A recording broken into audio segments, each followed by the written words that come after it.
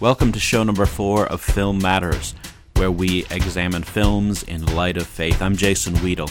On today's show, we discuss the 2014 film Ex Machina.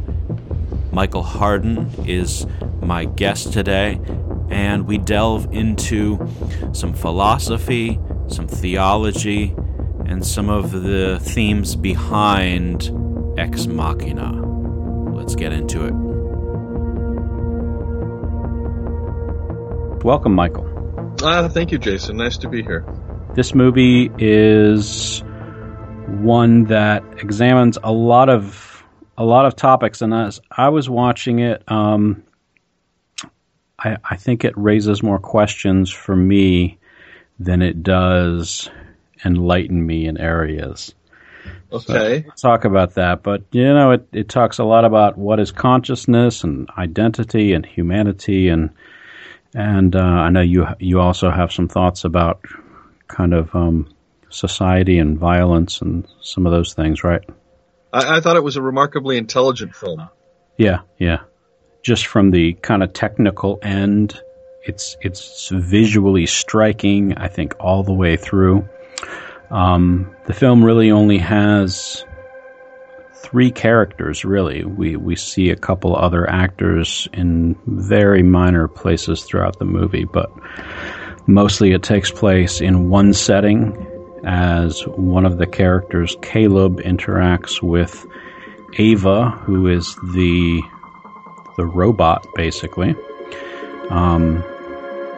which has been created by Nathan, who's a character who is pretty much like the creator of Google in this world, which is actually called Blue. He's obviously extraordinarily wealthy if they can fly a helicopter for 2.5 hours, and that's over his property. How long until we get to his estate? We've been flying over his estate for the past 2 hours.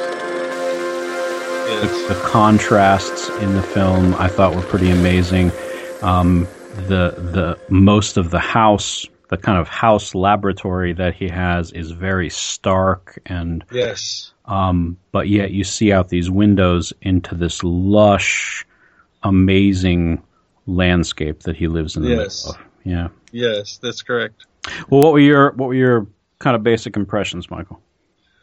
Well, it was a very smartly directed film and well acted. I would say there were 4 major characters, and I would want to include the I don't know what to call her, jack of all trades kind of person, Kyoko. Sure. Because she plays such a significant role in the end. And there are several places in the film where I think she functions as a mimetic double of Ava. And in particular, Caleb is fooled by her. He thinks she's human for the longest time. Right. But for me, overall, the big question this film addressed was it was about origins. It's about the origins, not just of consciousness, but of human consciousness, which is always interdivisible. Eva comes into consciousness in relation to both Nathan and Caleb and then Kyoko. So I thought this was an interesting take on the whole thing. And of course, we're going to spoiler alerts, right? We can do spoiler alerts. Yeah. We will talk about it all. At the end when Ava effectively, kills Nathan and Caleb, I was stunned that consciousness produced this violent being that. So I was asking the question, well, where's the mimetic rivalry? What's the object of desire? Who has what here? Who wants what? And then I started asking questions about Nathan, his wealth, but he's also an alcoholic, easily depressed, Caleb, young upstart, really, has in his own mind, he's got the world almost by the tail if somebody would pay attention to him. Yeah. Still looking for that one thing. So I was fascinated by the dynamics that way in the movie. When you were talking about kind of the origins thing, it's notable that Ava's name is almost Eve. That's exactly right. I'm sure that's intentional. Yes. Well, and how odd is it that the other two names, Caleb and Nathan, both do come from the Jewish scriptures? Yeah. Which would, again, very interesting, eh? Yeah, I was just reading someone else's review who was actually noting that Caleb was a spy who went to spy out the land, and this writer thought that might be significant, but they didn't really know how Nathan fit in there. Yeah, you can't fit Nathan into that particular model. Yeah. Anyway, so go ahead, you first. So, well, kind of to lay out the story, there's actually not a lot that happens as far as the plot. We see this unfolding throughout the film of the examination that Caleb does with Ava and he's basically conducting a Turing test to find out if she can appear as a human being. So, do you know what the Turing test is? Yeah, I know what the Turing test is. It's when a human interacts with a computer. And if the human doesn't know they're interacting with a computer, the test is passed. And what does the past tell us? That the computer has artificial intelligence. Are you building an AI? I've already built one. And over the next few days, you're going to be the human component in the Turing test. And so there's a series of interviews. I thought it was interesting that we see a title on the screen for each one. Session 1, 2, 3, and we get up to 7. Yes. And I expect that that's intentional as well. That kind of a 7 days kind of thing. Well, it could also be that we're seeing it through Nathan's lens, because remember, he's recording these. Right. And so he may have put the titles on there in his computer. Until we get to the end, I think number 7 is. Now I don't remember where if it falls after he's dead or not. Okay, that could be. It may, but I don't quite remember. Yeah. It's right in the middle there. Okay. So we have the interaction mostly between Caleb and Ava. We see Caleb actually developing feelings for Ava.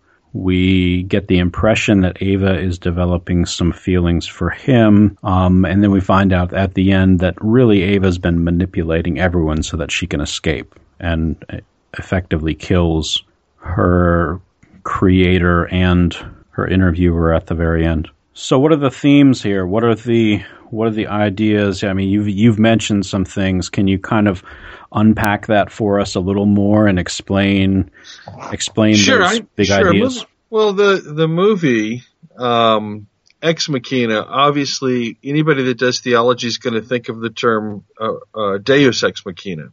Right. And so again, from a mimetic theoretical perspective, informed by the work of Rene Girard, all of a sudden, for me, as I watch the film, I see all kinds of mimetic rivalries, objects of desire. I certainly see how these rivalrous relationships turn violent. There is like a primordial founding murder here, just as you would find in mimetic theory, and that's tied to human consciousness or consciousness, just consciousness in general, because Eva, whatever she is conscious. Right. So I thought all of these particular telltale signs were an excellent lens by which to read or to understand the film. And that's how I did it. So can you explain what is mimetic rivalry? Yeah, mimetic relationships are relationships where one person desires the desire of the other. Essentially, desire, the human is the only species that once its needs are satisfied doesn't know what it wants. And so we non-consciously imitate each other's desires. In the film, you have Caleb looking at his object of desire is to be noticed. That's what he wants. Eva's object of desire is also to be noticed. And I think that there's, in the beginning of the film, when she's querying Caleb in the initial interviews, and she wants to know if he likes her, she's also aware that Nathan has Kyoko out in the halls doing things. Kyoko's free. Right. But she's not. So there's a desire. There's a desire to be free. It's interesting, too, that the questions that go back and forth between them, they're basing their questions of each other on the questions that have already preceded. There is this, I see that where you're talking about that mimetic rivalry or just that mimetic desire. I see that just in the conversations. The way they are wanting at least to know about each other in ways that are based on what the other person has already said. Yes, that's exactly right.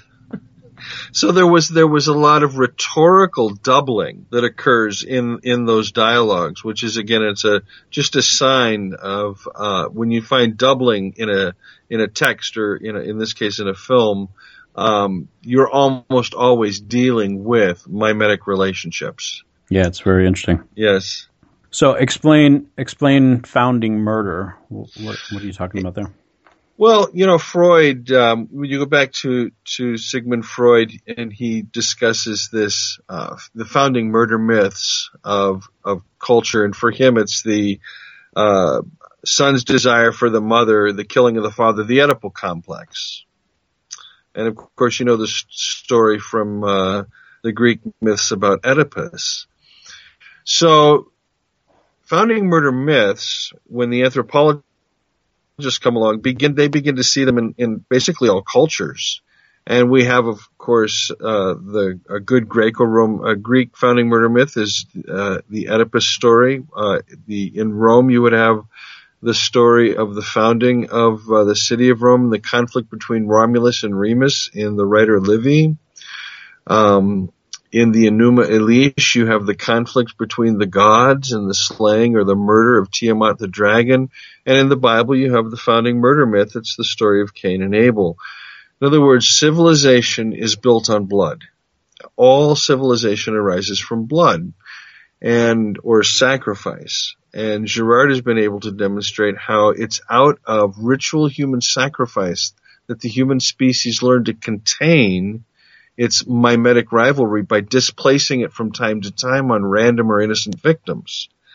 And so after a while, this becomes ritualized. The community learns all manner of behavioral systems that it didn't have before related to cooperation and taboos and these sorts of things. And then eventually this leads to the relationship between religion, which is this sacrificial mechanism that operates from time to time to placate the gods, and human culture.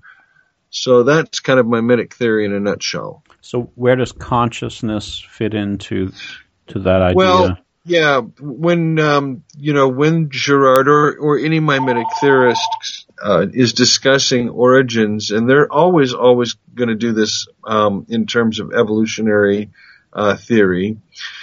So they talk about the rise of consciousness, particularly in terms of the development or the rise of civilization. So right now, one of the things that is really of big interest to mimetic theorists is the redating of some of the ruins there at Çatalhöyük in Turkey to as early as 10,000 BCE rather than 8,000 as previously suggested, which was already millennia prior to the great civilizations, where we have what appear to be sacred spaces or religious spaces.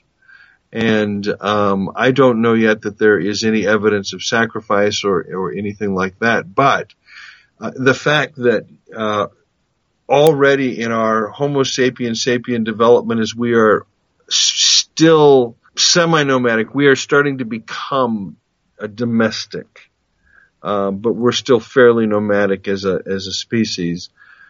it's at this time that we can talk about consciousness, because we can talk about the rise of language. Our human brains are obviously growing. They're growing by leaps and bounds as you look at the cranial sizes in the evolutionary scheme of things. And we develop the corpus callosum that allows our two hemispheres to communicate with each other. But we also develop language. And Girard traces human language back to these human ritual sacrifices early on, where humans were where we first created the process of symbolization by first demonizing the victim, and then when the benefits of peace and harmony and things like that came, why we then valorized or divinized the victim. And so the victim becomes the first polyvalent symbol, the first thing about which two very different things can be said. And that is what differentiates us from the primates. We can symbolize or create metaphors, whereas the primates cannot do that. And so in mimetic theory, what we have here is kind of a full-orbed understanding of the relationship between the paleo neurophysiological stuff, discussing the origin of language and symbolization, and then, of course, its relationship to violence. The interesting thing to me then about the question that the film raises is this: when does Eva develop what we would call human consciousness? Is it in the room, or is it only after she has taken the knife out of Nathan's back and stabbed him and delivered the fatal blow? The really basic answer is she was made with it, but that's not necessarily true, because consciousness also gives any being the ability to develop and change, right? Well, remember go ahead.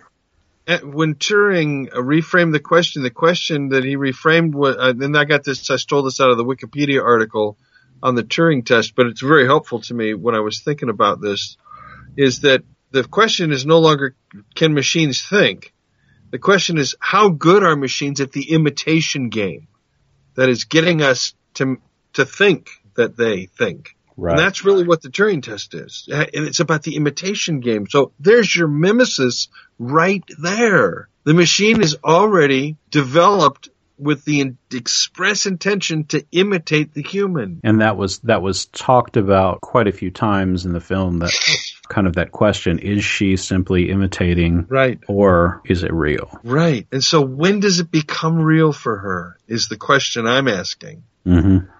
I found it interesting that you have her deception, obviously, as she comes out of the hallway. But why does she ask Kyoko? Why does she ask Kyoko to stab Nathan first? And then when she comes along and stabs him second, are we to think in terms of the Bacchanalia here? The slaughter of Bacchus or Dionysius? Explain that. Well, that's where the women in Greek legend or story, narrative tale, whatever, went into the grove and they were doing their dance and they were spied on by Dionysius, and so they took him and slaughtered him into 1 million pieces. I mean, they just wiped him out. I mean, I just thought about this in terms of, you have the one woman stabbing, the second woman stabbing. Are we to think now, again, is this a founding murder myth? That's the big question that also raises right there. Right. Do Nathan and Caleb function as the two goats on the Day of the Atonement? The one is slaughtered, the other's sent away into the room, locked into the room. I don't know. But these are the things that pop into my head. Yeah. With that murder there too, it never tells us exactly what Ava said to Kyoko. Yes. No, it doesn't. And so I think that's interesting, because what we're realizing at that point throughout that part of the movie is that Ava has been manipulating everyone through the whole movie. Yes. And so is it another manipulation for her, or does she tell her the truth? I had all those questions at that point. Does she tell her? Does she just tell her what to do, or does she tell her something to manipulate how she feels about Nathan? Yeah, I don't see her as giving a command or issuing a command. Yeah. I don't see Kyoko obeying a command like that. But maybe there's something about who she is and who Nathan perceives her to be, and how those are not the same two things. I don't know. Yeah. Good question. Something that I thought was interesting, and I don't quite know what it means. We find out that Nathan has been building a series of robots. Yes. And Ava is, right now, the best that he's come up with. And so we find out that all of these different past versions had flaws, and he's built them a little better along the way. We see some of the video of some of the past versions very, very briefly, and we can tell just from the video some of the problems with them. And when we get to Ava, the difference seems to be her ability to manipulate the others. To manipulate her environment, right. And it maybe seems to have something to do with sexuality as well. You know, there was the video of one of the robots who's just saying, "Let me out, let me out, let me out, let me out." And that was her way of trying to escape. But when it comes to Ava, she doesn't just try to use that brute force kind of escape. It's subtle. She's developed in such a way that she understands something that the others didn't understand. Why did you make Ava? That's an odd question. Wouldn't you if you could? Maybe. I don't know. I'm asking why you did it. Look, the arrival of strong artificial intelligence has been inevitable for decades. The variable was when, not if, so I don't see Ava as a decision, just an evolution.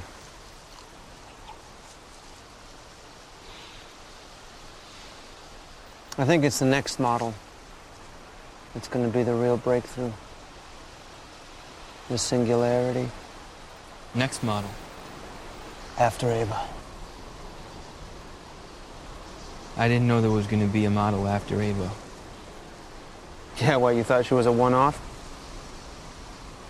No, I knew there must have been prototypes, so I knew she wasn't the first, but I thought maybe the last. Well, Ava doesn't exist in isolation any more than you and me. She's part of a continuum, so version 9.6 and so on, and each time they get a little bit better.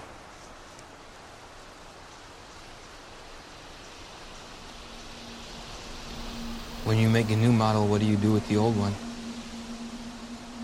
Well, I download the mind, unpack the data, add in the new routines I've been writing. And to do that, you end up partially formatting so the memories go. But the body survives, and Ava's body's a good one. You feel bad for Ava?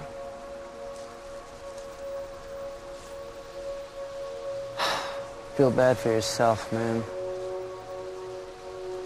One day the AIs are going to look back on us the same way we look at fossil skeletons in the plains of Africa. An upright ape living in dust with crude language and tools, all set for extinction.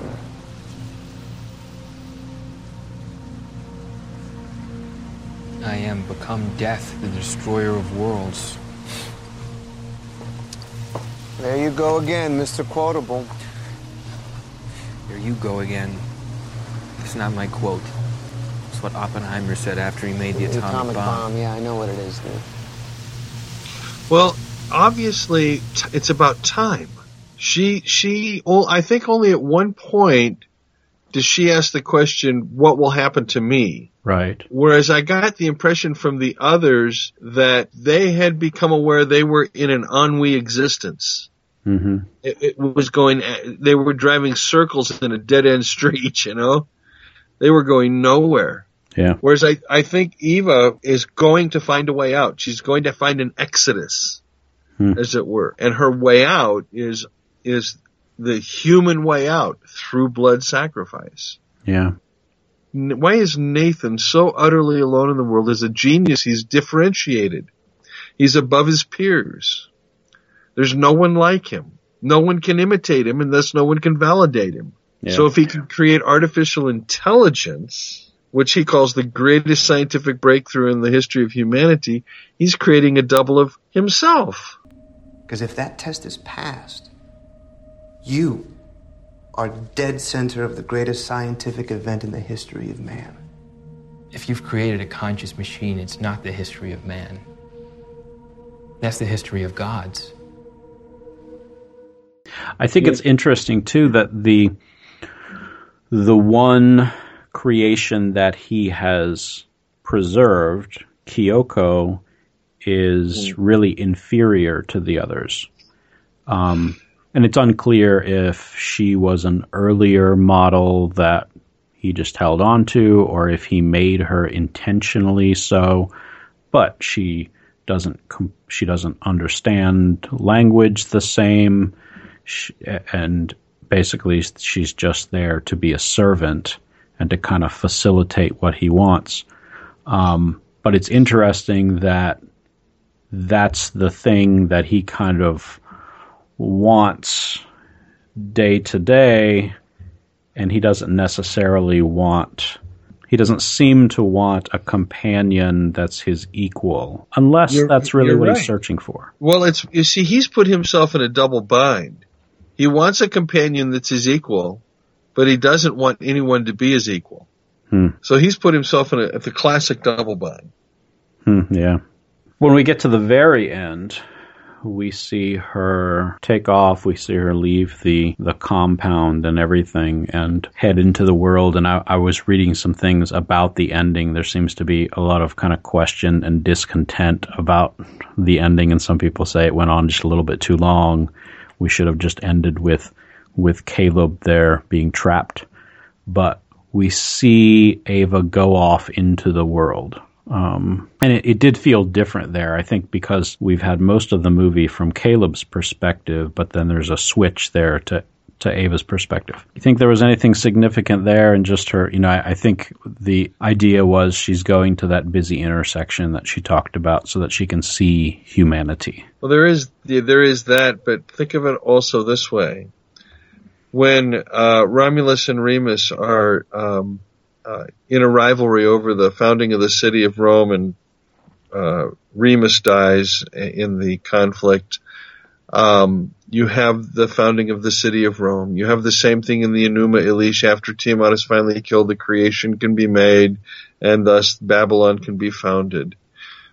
In the Bible, Cain kills Abel, and the text reads, and then he went out and built a city. It should have read he went out and built a yurt. It was only him and mom and dad.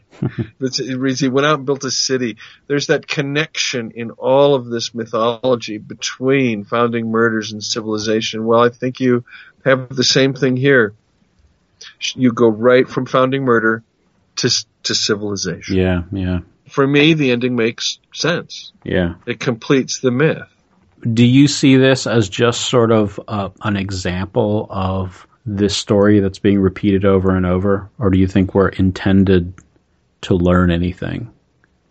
Well, in a sense, it's the same story as Star Wars. It's the battle between good and evil. Only, in this case, the question of what constitutes good and what constitutes evil is left wide open for the viewer to discern. I mean, really, up until the final escape, where she escapes from her room, up until that point, you could say that you hope she gets away. You hope that they're able to get away. Yeah. You hope that. She's conned us as a viewing audience as well. Mm-hmm.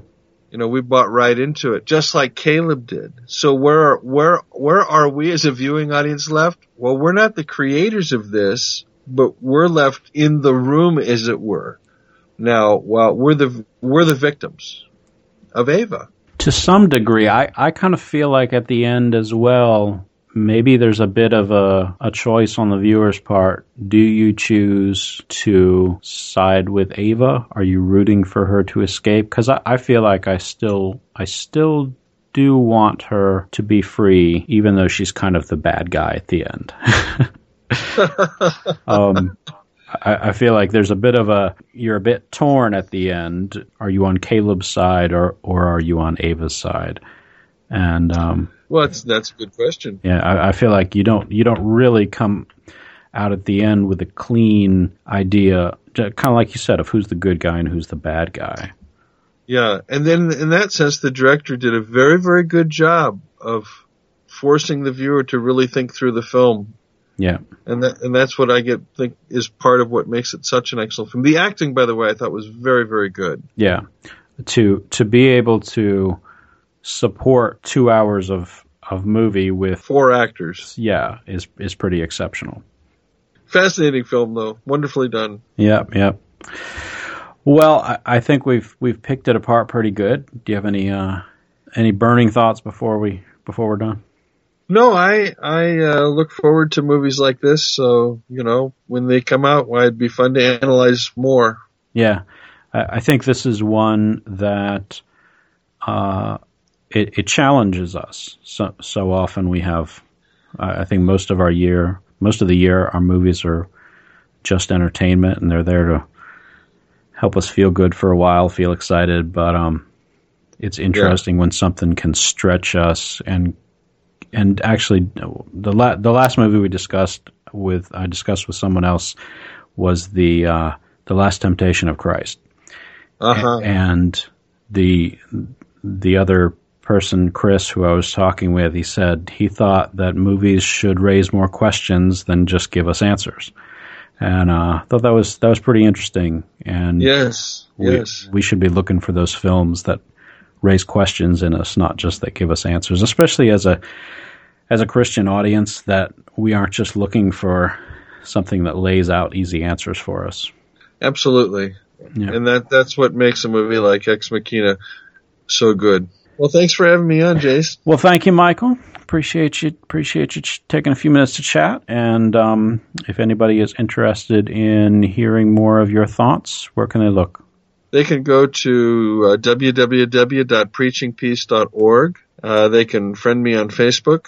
But Preaching Peace has videos and podcasts and lectionary commentary and articles and all sorts of resources, all free. Fantastic. Thanks for listening today. Please check out the other Media Scorch Network podcasts at mediascorchpodcasts.com. You'll find our other Film Matters episodes where we discuss and examine specific films, as well as the Where Are We Going show, where we look at specific issues such as nonviolence, racism, changing culture, biblical interpretation. You should enjoy them all at mediascorchpodcasts.com. I'm Jason Weedle. Thanks for listening. See you next time.